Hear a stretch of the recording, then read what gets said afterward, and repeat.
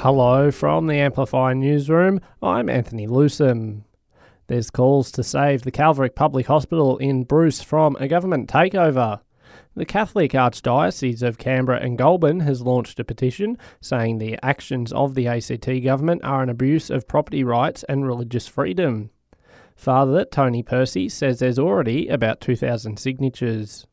No Australian likes to have their property or land dispossessed without any consultation whatsoever. That's what the government's done here.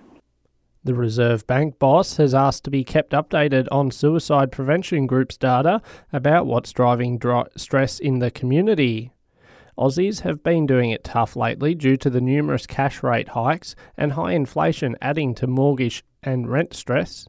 Philip Lowy met with the Suicide Prevention Australia head yesterday and they've promised to consult regularly. Our electorate boundaries might be different when we head to the polls next year for the Territory election. The ACT Electoral Commissioner has released a newly proposed redistribution of the ACT's 5 electoral boundaries and is calling for public suggestions. Commissioner Damien Cantwell says the goal of the new boundaries is to give each electorate an even number of voters.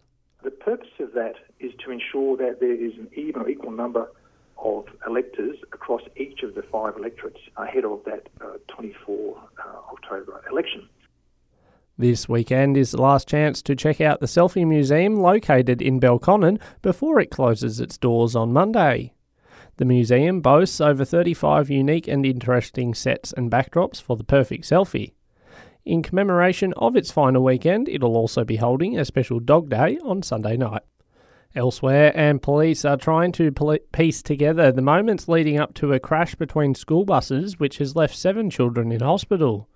It happened in the New South Wales Blue Mountains yesterday afternoon, with one of the drivers also being taken to hospital with a shoulder injury. And a magnitude 4.2 earthquake has been detected off the coast of Broome. Early info says it struck at a depth of 10 kilometres after 2 a.m. local time. And that's the latest in news. We'll have another update for you right here later this morning.